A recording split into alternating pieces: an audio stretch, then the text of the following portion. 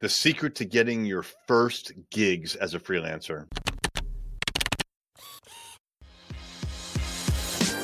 Hey there, I'm Eric Olson. And I'm Kevin Daisy. Join us on our journey to building a $100 million company. What's happening? I am Eric J. Olson.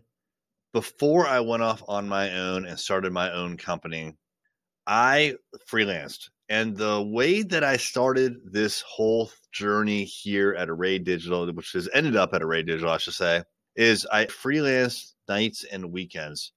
And like, here's a dirty little secret about how I got the jobs that I got.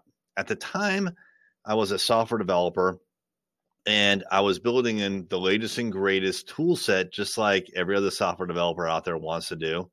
They all kind of avoid those older technologies because they're just not cool. And frankly, they don't pay as well a lot of times. But I realized that if I wanted to get software gigs on a platform like Elance, which has been renamed to Upwork, then there was going to be less competition for the gigs that were less sexy. So at the time, there was a technology that was about 15 years old, but I knew it because I grew up on that. I knew how to program in that technology. And so I decided that I would go after some contracts where people still needed that technology.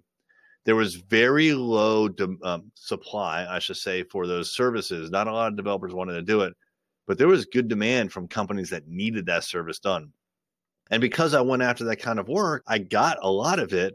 Even though it really wasn't what I wanted to do, I was freelancing all of a sudden, and I had clients and I had opportunities. In fact, several of those opportunities turned into just maintaining their legacy software to creating brand new versions of their software using the latest and greatest tools that were out there. So I was able to parlay what is arguably a kind of shitty gig into 1, money, 2, clients, and 3, a good opportunity that I was the only one that was bidding on, because all of a sudden I was their guy. I knew their system. They don't want to train someone else. They had me, and I was dependable, and I knew the new technology. So I was able to talk them through the process and let them know what it was going to be like, and they wanted to do it.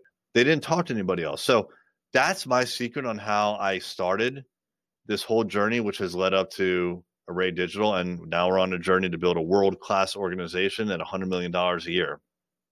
Freelancing nights and weekends. But again, here's the key. When you do that, you want to find where there's high demand and low supply for the thing that you can do. Target those things that are not sexy, things that other people don't want to do. Do the things people don't want to do.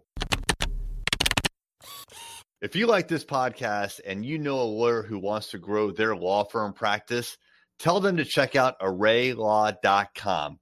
Array Digital exclusively serves managing partners who want to aggressively grow their law firm.